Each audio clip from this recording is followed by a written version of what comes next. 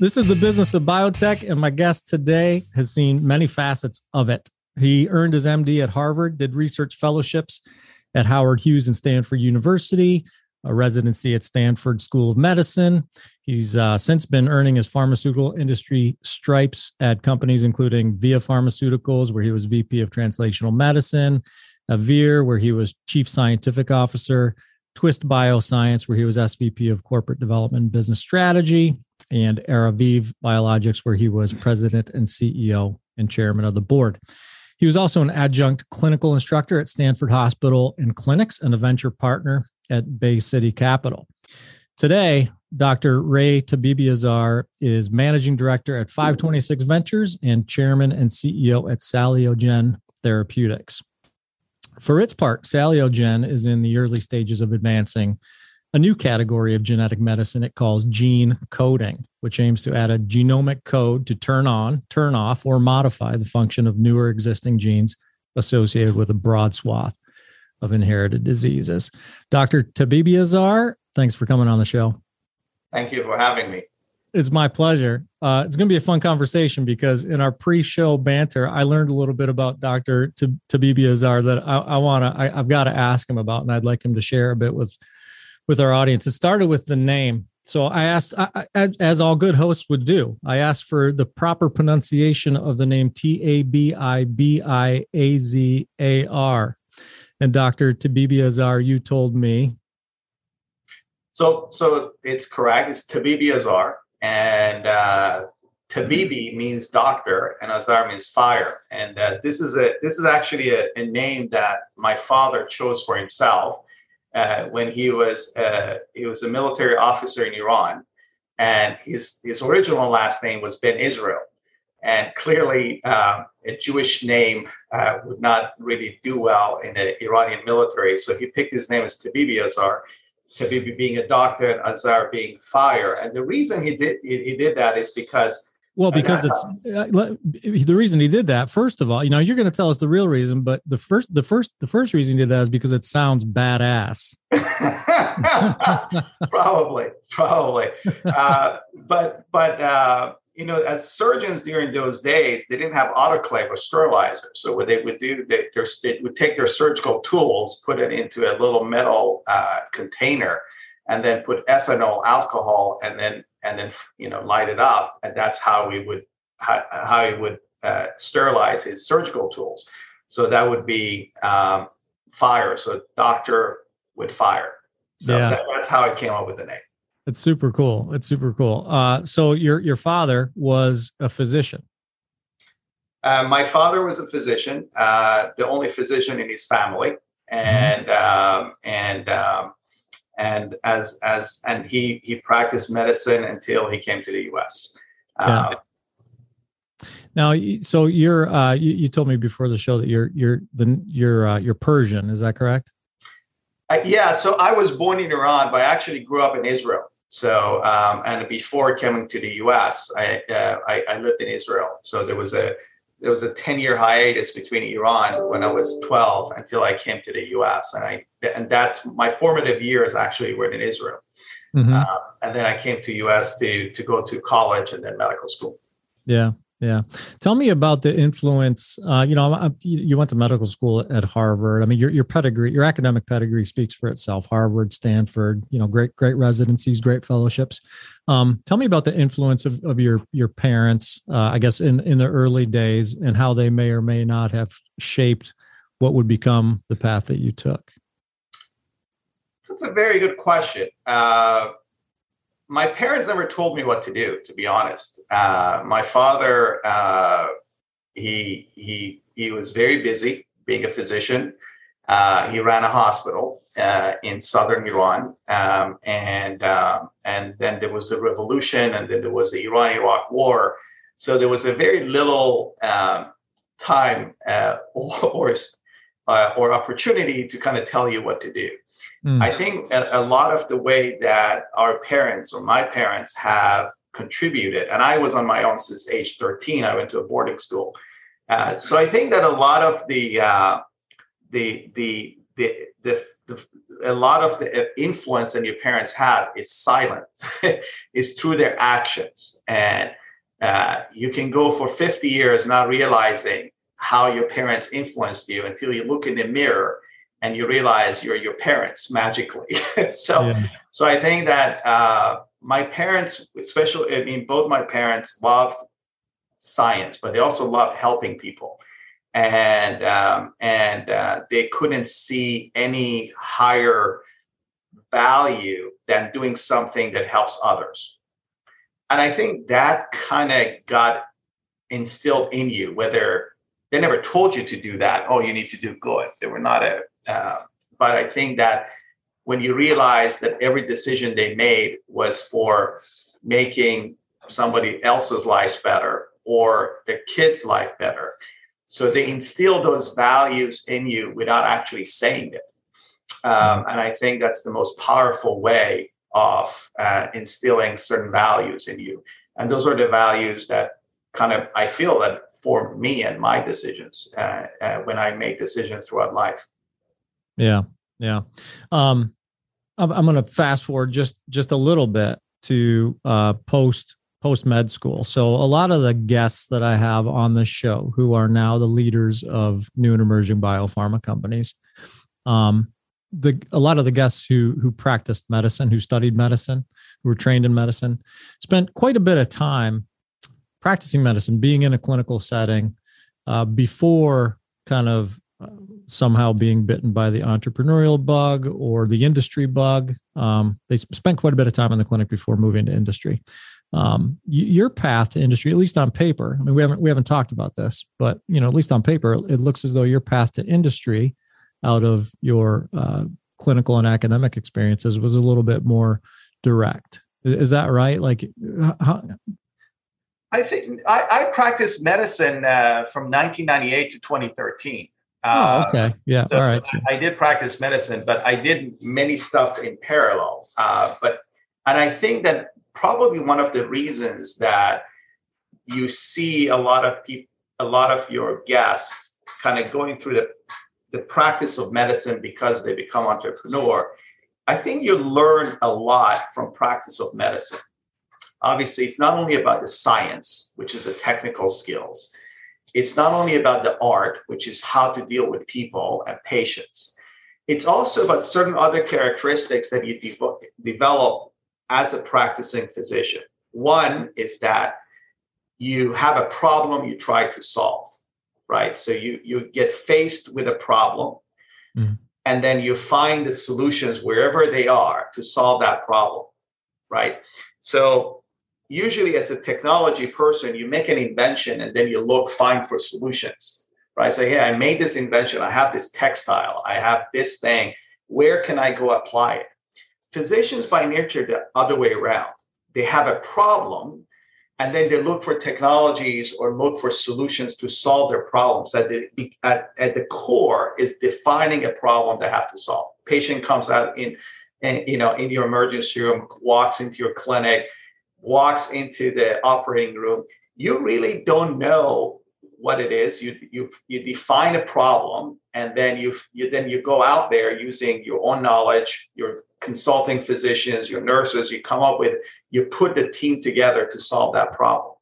So I think that's one. Number two, I think you become more comfortable with the unknown, right? Because whenever you come up with a solution, the solution is not predefined.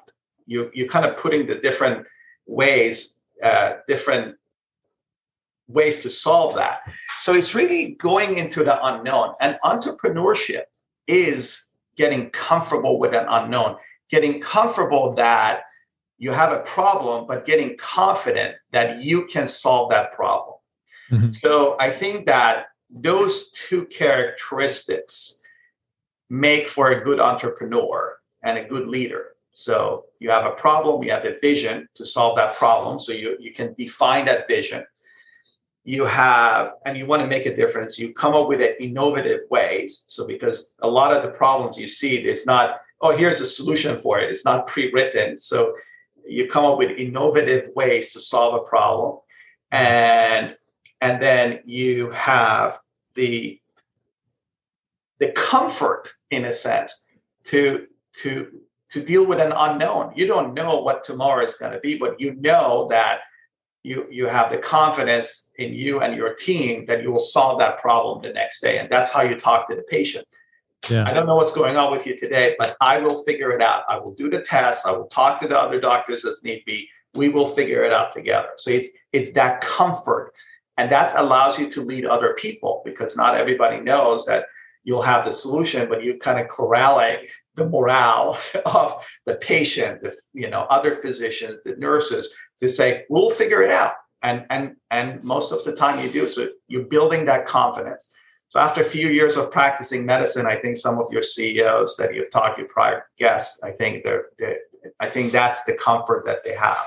Yeah. And the third issue is that I think that physicians develop a diverse background that enables them to do that, to kind of lead and solve the problems. So in a sense, they're multidisciplinary. What do I mean by that? No physician can make a diagnosis solely by talking to a person, or solely by looking at the test, the lab results, or solely looking at the chest X-ray. They feel comfortable with a multidisciplinary approach to a problem. I'll talk to the patient, I get some lab tests, I read some articles, I do some imaging studies, I maybe do the procedure, and then you're putting all this information together, integrate it, and then you come up with a solution.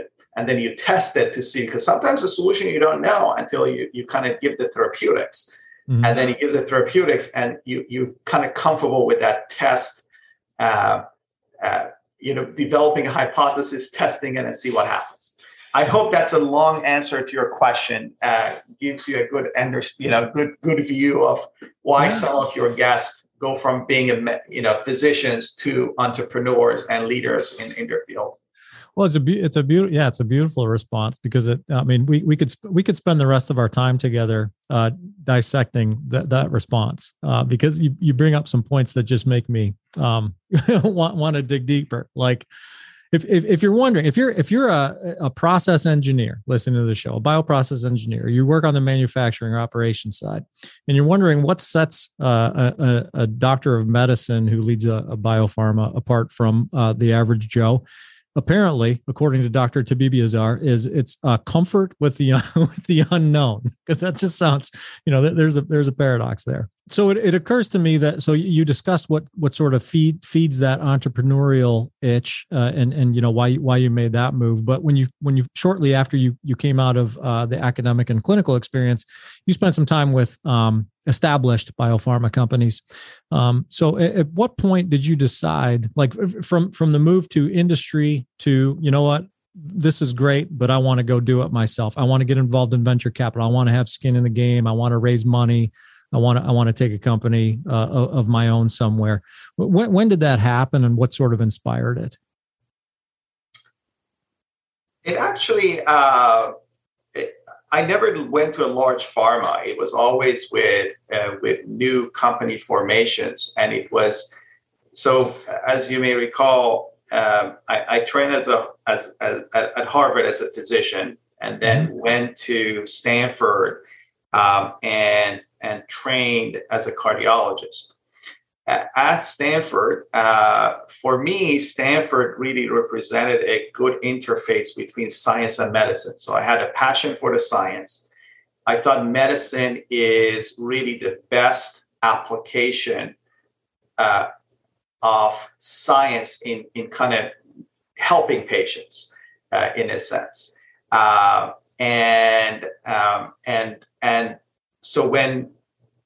So during that time as a cardiologist, I had a passion to understanding what is the underlying drivers of cardiovascular disease. So I had a science background. So it's like, so that's how I slowly became more and more involved in molecular cardiology.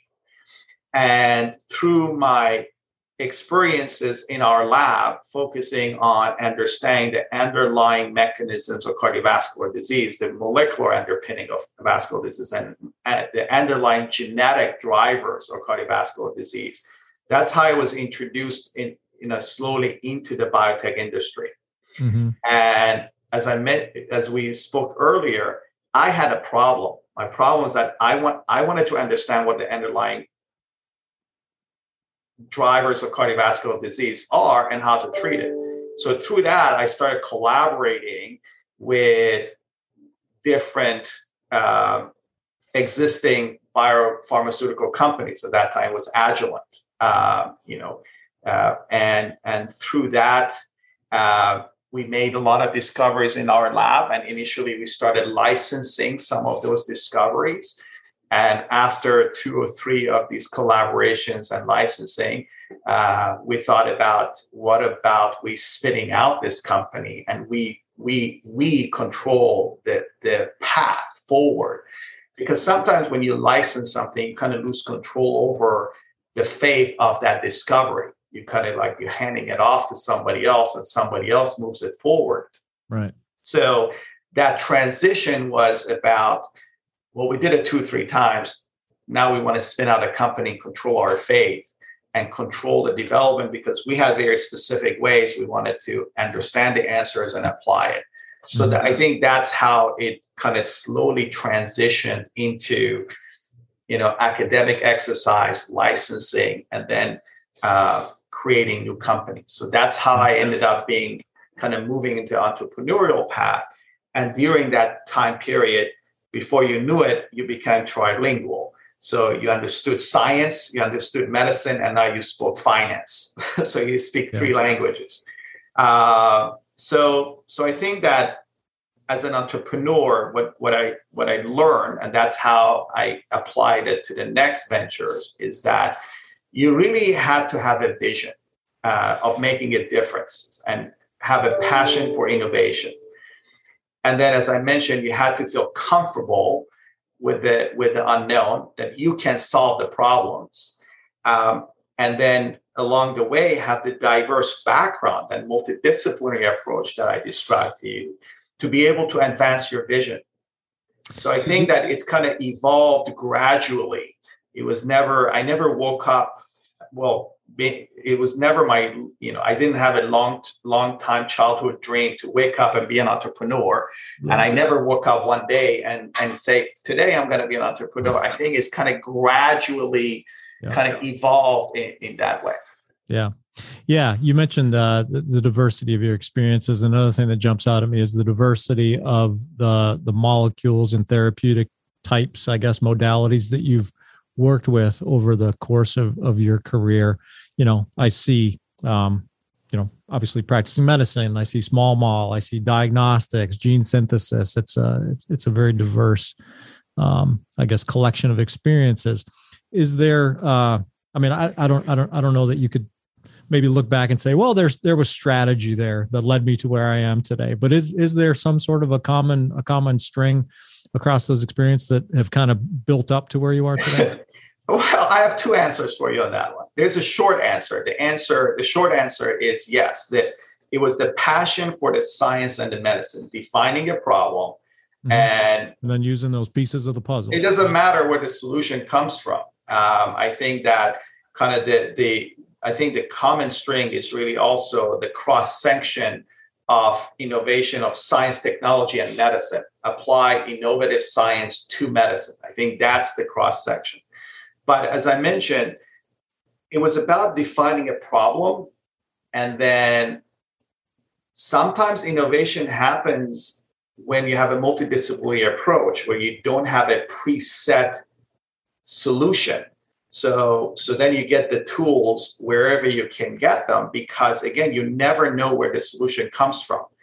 And part of it probably was my training. And as a cardiologist, for example, there's no one set of therapeutic modality. You use small molecules, you use large molecules, you use diagnostics, you use procedures, you do procedures. So I think it's a comfort that you're driven by solving a problem, not driven by the specific technology that allows you to do that. So then if you have a problem, the physiology doesn't change, but the technology moves really fast.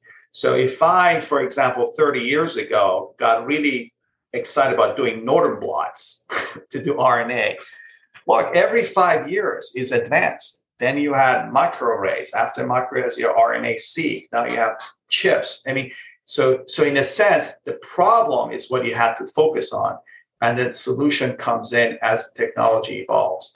So I think that that's part of the answer. But the other answer is that the long answer is that, especially when you do the Dr. Phil session here, I think the long answer is that it takes me back.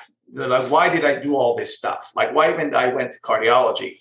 I think it brings me back to the lecture that Dean Hunter, the Dean of Medical School at Harvard, gave on the first day.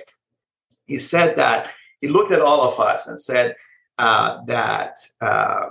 he reminded us that you guys are all here because you love science and you love patients. You want to do something good. You guys are all like pluripotent stem cells, have many different ways to differentiate and contribute to the field of medicine. He said, but some of you guys would like to avoid this differentiation. You just want to continue doing everything and resist that differentiation and would want to try to stay as a pluripotent stem cell as long as you can. I guess I'm one of those guys that I try to resist the differentiation and remain a pluripotent stem cell. When you're striving to excel in a new arena, the best guides are the ones already doing it well.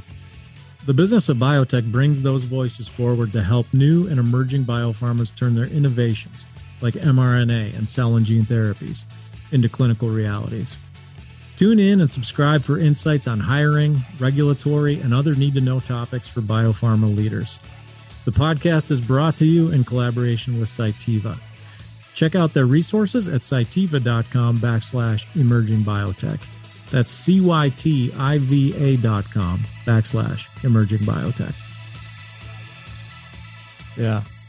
That's a good way to put it. Yeah, definitely in terms that our audience can relate to. So I want to give you an opportunity to tell us the Saliogen story. I feel like we could sit here and talk, sort of philosophical inspiration and paths to biopharma leadership all morning long. But I want to learn about Saliogen because all of this kind of at this point in your career kind of culminates with your I don't know. You don't call yourself a founder, but you've been with Saliogen since it launched in 2020. Tell us the origin story there, and then we'll get into what Saliogen's trying to do. First of all, I think your earlier questions are very relevant because to better understand the story of Saliogen, the background is very relevant. So Saliogen is a Boston-based biotechnology company that is pioneering a new category of genetic medicine to transform the treatment paradigm of patients with inherited diseases. And we're calling the technology gene coding. And our mission is to really being able to treat all inherited disorders, both rare and common. The story starts where Dr. Higgins and I, Joe Higgins and I, started a company because we wanted to solve a problem. And we had an idea about how to do it about 2 years ago as we were thinking about the future of genetic medicine. Mm-hmm. You probably don't know Joe, but you know some of the work that he has done. Joe was part of the Human Genome Project, and he identified the alpha-synuclein gene as a causative gene for Parkinson's and in human diseases. So you don't know him, but you know his gene. So as friends, we were both passionate physicians. We're both physician scientists, and we're talking about how we see the future of genetic medicine. And we thought that for genetic medicine to really unlock its full potential, it needs to be as common of a modality as an antibody or a small molecule. Mm-hmm. Much and being basically broadly applicable. So if you really think about it, much like over the past 10, 15 years, how genetic diagnostics has become as common as getting a routine blood test, we thought that genetic medicine kind of trajectory should be, and it's going to be like genetic diagnostics. So the question was, and at that time, we're very excited about a lot of the advancement that have been in genetic medicine with AAV gene therapy. AveXis got its first, approval with CRISPR and the whole field of gene editing exploiting. So we were very excited about the prospects of the genetic medicine field. siRNA with Alnylam was making a lot of progress. But despite all these excitements around these modalities, there were also a lot of hurdles that we identified that would make it difficult to reach our vision that you have a disease, you diagnose a genetic disease, and here's a treatment for it, just right there. Mm-hmm. So we knew of the problems. So we formed a company to address these problems. So it's literally, we defined a problem and we wanted to solve it. And specifically, so why gene coding, and specifically around the technology around Salugen, we looked at the limitations. So AAV gene therapy has an inherent limitation because you're using a viral particle to deliver a cargo size, and that cargo size is limited. Vast majority of a lot of our inherited ailments require large genes or genes that have multiple mutations in them. So AAV, while addressing a specific area, it couldn't be broadly applicable. It's also immunogenic. So if you needed to give somebody the second dose, it would be you kind of reject the virus. So you're kind of rejecting that cargo. Mm-hmm. With gene editing, again, it's very, very exciting. But all gene editing tools require nucleases. And they're like genetic scissors that cuts the DNA. And so we felt that these double-strand breaks that scissors cause may not be broadly applicable to common diseases.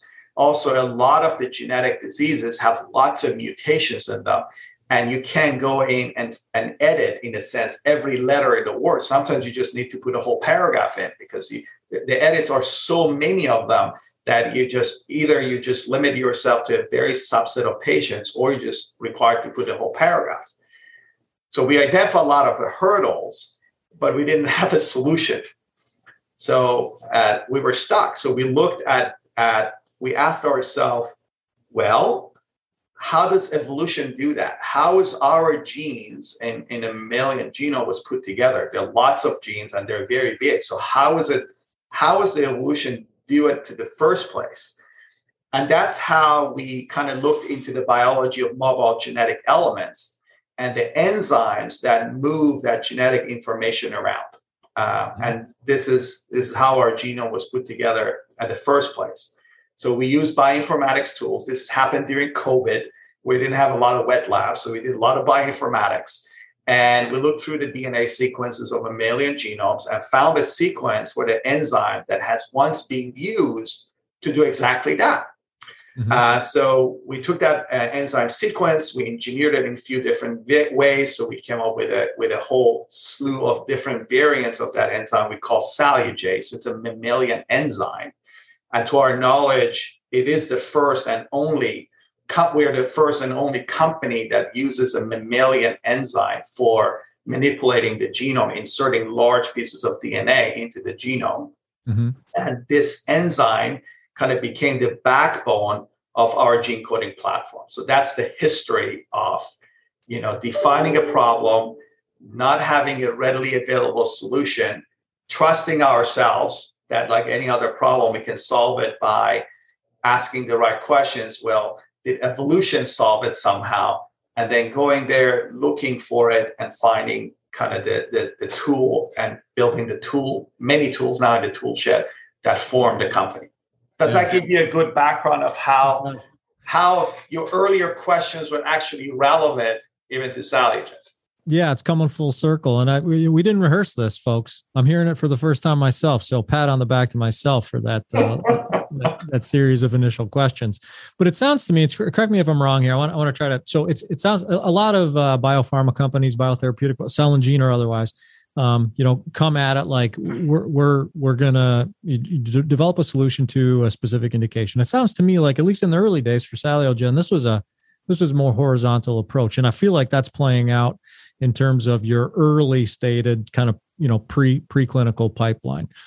You're looking to tackle. It's when I say horizontal, I say like if you look at when I look at your pipeline, I see retinal, heart, liver, lung, bone marrow, kidney disease. Like, wow, we're all over the body here. If each of those is an industry, the platform is sort of the horizontal piece that you feel you're going to be able to develop therapeutics that address diseases in each of those inherited areas. So look, with gene coding, you have what is gene coding is putting a new genetic code into the genome that can add, delete, and modify function of any other gene.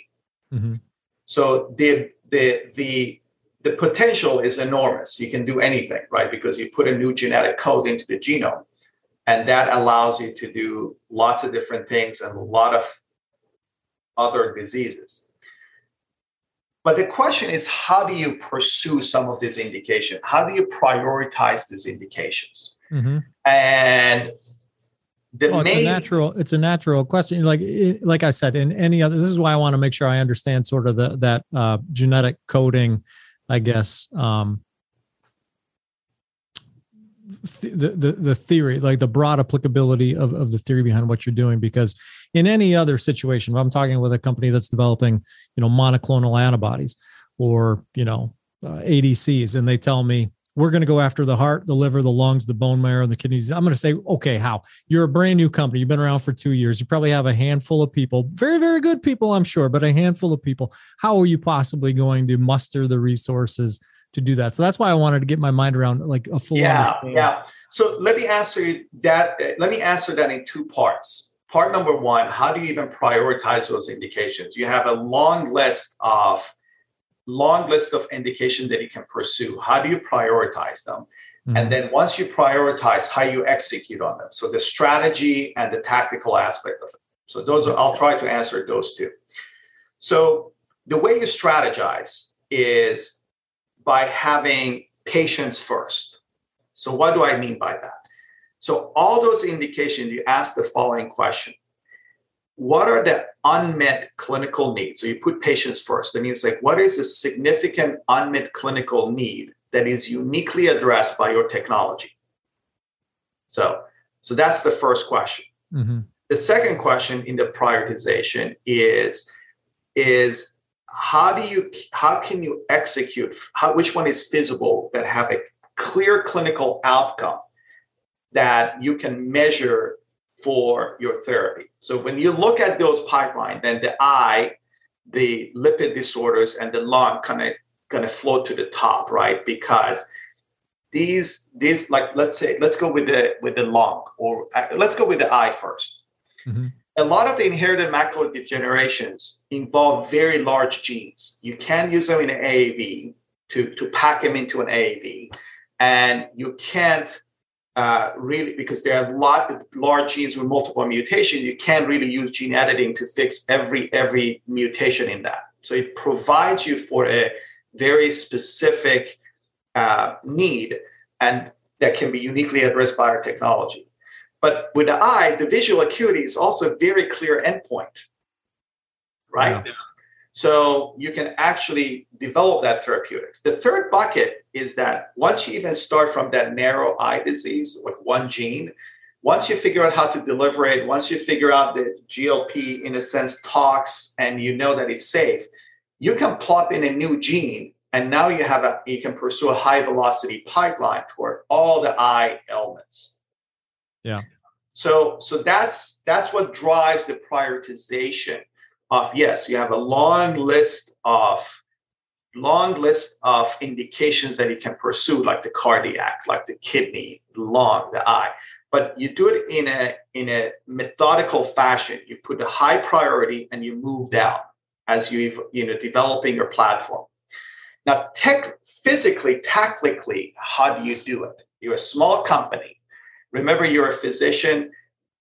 You have a patient. You have a problem. How do you solve that problem? You may not be able to do it only within your company. So how do you do it? So and again, keep the problem. If you have patient-centric, you say, I need to solve this problem, which is developing a therapeutic for a patient. I have the priority, so I have the strategy. How do I implement it? How do I execute on it? How do I operationalize it? So we do that with, in a sense, both internal and external, meaning that there are certain things we say we really do it really well internally. So I'm going to do within this long list of priority, I'm going to take these and I'm going to do it internally.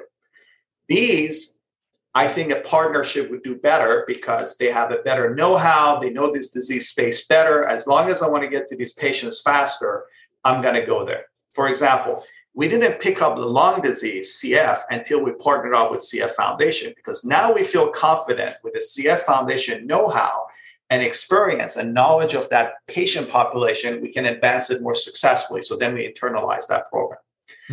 Now, internally, how do you do that? Because let's say you have 4 or 5 programs. How do you do that in practice? So the way we're doing it, we create a matrix organization. What does that mean, a matrix organization? We created a group, core functions, centers of excellence, for example, for tech ops, manufacturing, regulatory, clinical.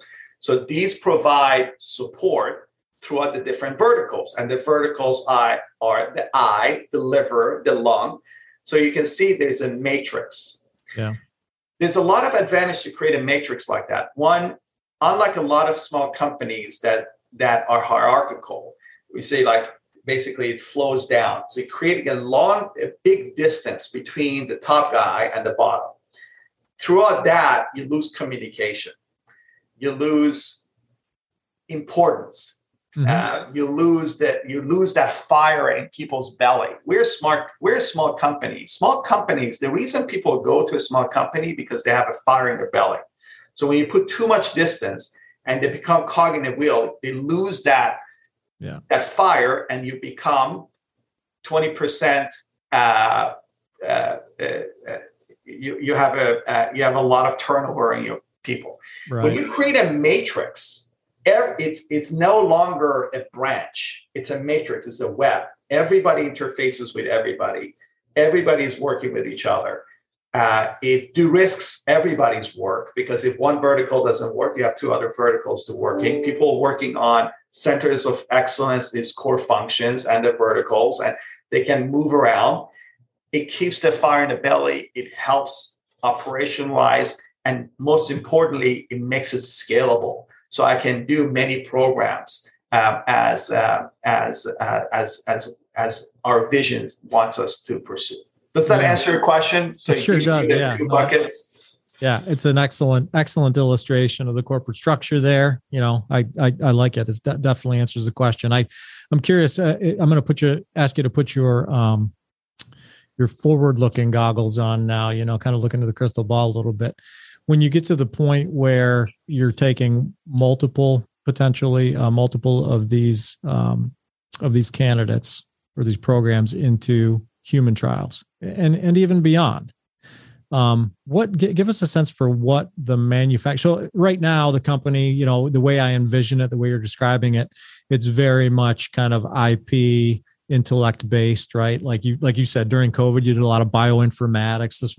There's a lot of thought, a lot of thought power going into the development of the company and setting up the foundation for what you're doing. There's going to come a point where, you know, you're going to have to produce a product, perhaps multiple products, for testing and distribution and going into clinical trials. Is that like with the inherited diseases that you intend to pursue? Does that remain relatively small scale even as you approach and reach commercial status, or are there indications here where you're going to have like a significant manufacturing footprint, and what might that look like? Just give us some sense for that. We're actually building our own manufacturing capabilities. If you really think about the gene coding platform itself, it has 3 components: DNA, RNA, and lipid nanoparticles. We are not using large biologicals, you know, like antibody when you have, you know, this steel container, 2,000 liters or 10,000 liters. So we feel that we, even as a small company, can build our own internal manufacturing capabilities. So for the near term, for going into the clinic, we're using a hybrid model, meaning that, you know, initially we're using a mix of CDMOs, external manufacturing, externalizing some of that, just much like what I described with the pipeline. And we complement it with our own internal capabilities. And as the company grows, we're building more of our internal capabilities and relying less on the CDMO. So it's a hybrid approach that we're currently taking on. I think putting the looking at the crystal ball 5 to 10 years from now, I think we want to control our own fate by building our own manufacturing capabilities. And I don't think it requires. I think that's something that basically we should be able to handle. Mm-hmm. And we're building that infrastructure as we speak. Awesome. Yeah. Well, so a couple more questions. I know you've got to run, and so do I. Yeah. But just a couple more questions to wrap things up here. And dovetailing with what you just said, your anticipation of building your own manufacturing facility. It appears as though, at least in the early part of the year, you guys are heading into 2022 horns down and well heeled with some nice funding. You kicked off the year with $115 million Series B. So I just wanted to pick your brain a little bit on the behind the scenes effort for that fundraising effort. What went into making that happen, as from your perspective as CEO of the company, and what you intend to do with that funding.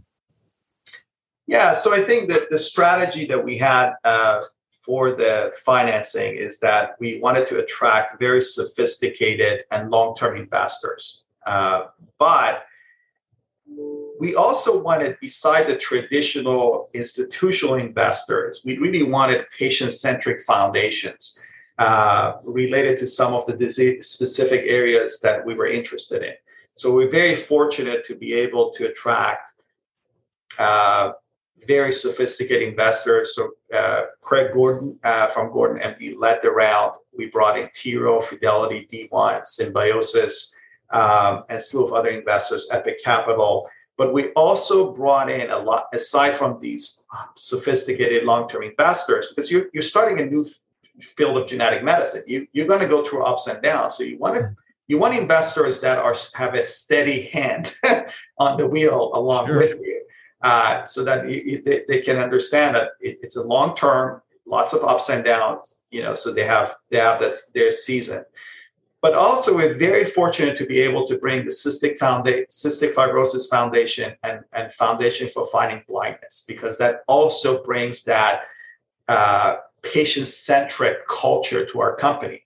And interestingly, if you look at our board of directors, 4 out of the 5 board members are physicians. And that sets the culture, the patient-centric culture of the company.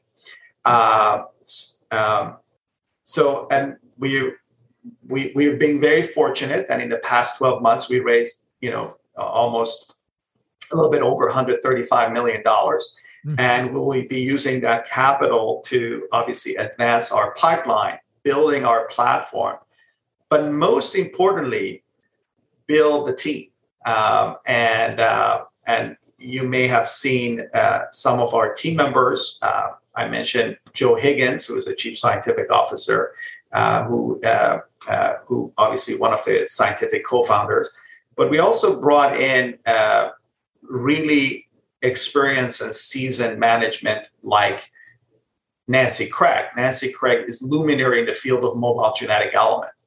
So we have a lot of know-how that comes with Nancy to the company. We also brought in Dr. Sandeep Nima, who is a veteran Pfizer. He was involved with novel biotherapeutics development, including most recently with the COVID vaccine development. So he brings a lot of practical knowledge of developing a drug. We balanced the science with a strong business side. So Sung Yu is coming from PBM Capital as our Chief Business Officer. So we're building very strong science and a business within the company. But we know that we can't have everything in the company as management. We know that the board has, obviously, we're reporting to the board. So we also strengthen our kind of mentors through an executive advisory board that we put together. So that's where we brought in John Maraganore, the previous CEO of Alnylam. He has done a novel new category of genetic medicine, so we can share some of his scars. Mark McClellan, the ex-FDA commissioner. Again, why bringing an ex-FDA commissioner into a small new company? Well, it's a new category of genetic medicine. We have to interface with the FDA very closely. Mm-hmm. So having somebody that mentors us, within the company as executive advisor is very helpful. And we also brought in Andrew Lo as an advisor, and he's an economist from MIT. Why is that? Is because the question you ask about pipeline, how do you prioritize? So Andrew Lo is really a world expert about putting. I mean, we can do a lot of stuff intuitively, but how do you put some quantitative data around it? And we have a lot of good SAB members that are luminaries in their field in the specific pipelines that I described. So cardiovascular, lipid, eye. So we have a good SAB. So really, this financing is helping us building the infrastructure, advancing our pipeline. But again, most importantly, to build a team, because the most important part of the company is the team, is the culture. And it's the team that makes the company. So we're spending a lot of time in attracting really amazing talent that are both smart, but also extremely nice to work with. Well, that's very important. Nice to work with is very important. I was just thinking, as you're rattling off this list of superstars in the life sciences space, I'm thinking you better protect them from Washington, which is losing its life sciences leadership left and right these days, as they look to replace people at the FDA, the NIH, the OTS. They might be sniping from Saliogen. So you better protect those folks. I think we have a very talented group, but they're also extremely nice. And the reason is because, again, if you keep a higher purpose as your mission, which is helping patients, helping somebody beyond you, helping and making the world a better place. If you have that common mission, I think it's natural that nice people gravitate toward that. And I'm completely supportive of these nice people contributing to the world. And if that means they want to go into politics, I'll be 100% supportive of that as well. Well, yeah, it might help to have some friends in those high places, but you have to support people's passion. That's right. You can't. You remember that fire in the belly. You can't contain it. All you can do is support it. Yeah. Parting thoughts, Dr. Tabibi Azar, is anything that I haven't asked you that you wanted to make sure that you close with as we wrap things up here? No, I think you're very thorough. You started with Dr. Phil's session about the background, the technical aspects. Dr. Ray, Dr. Fire, MD. God. I think, look, as you, one of the things that I tell my team is that a successful company, to make a good company, to have a good company, you need three components, three ingredients. You need good science, you need good people, and you need good luck. But you can only control the first two, the science and the people. Mm-hmm. So Saliogen is working very hard on those two aspects. So hopefully with a little luck, we can also make powerful advancements and having a really great company. So that's my parting words. For anybody who's trying to make a good company, focus on those three ingredients. I like it. And I wish you, to whatever degree I have any to give and wish, I wish you all the luck that it takes, because I like you, Dr. Tabibi Azar. I really enjoyed this. I really enjoyed you talk about good people. You're good people. I really enjoyed this conversation, and we'll be paying attention. I hope to have you back on the show someday to share some progress at Saliogen. Anytime. And Matt, thank you so much for inviting me for this. And thank you for all the work you're doing with all the great interviews you're having with others. It's been fun. I'm doing it selfishly. I'm learning as much as I'm sure more than our audience. They know more than I do. So thanks for joining us. Okay. Thank you. So that's Dr. Ray Tabibi Azar, or Dr. Fire of Saliogen Therapeutics. I'm Matt Pillar, and this is The Business of Biotech. We're produced by Bioprocess Online, and you'll never miss an episode if you go directly to bioprocessonline.com and sign up for my newsletter. We're supported by Cytiva, which demonstrates its commitment to new and emerging biopharma companies like Saliogen by way of its Biotech Accelerator. Learn more at cytivalifesciences.com/emerging biotech. Check that out. And if you like what you're hearing on this podcast, please subscribe, share it with your colleagues, and leave us a review. In the meantime, thanks for listening.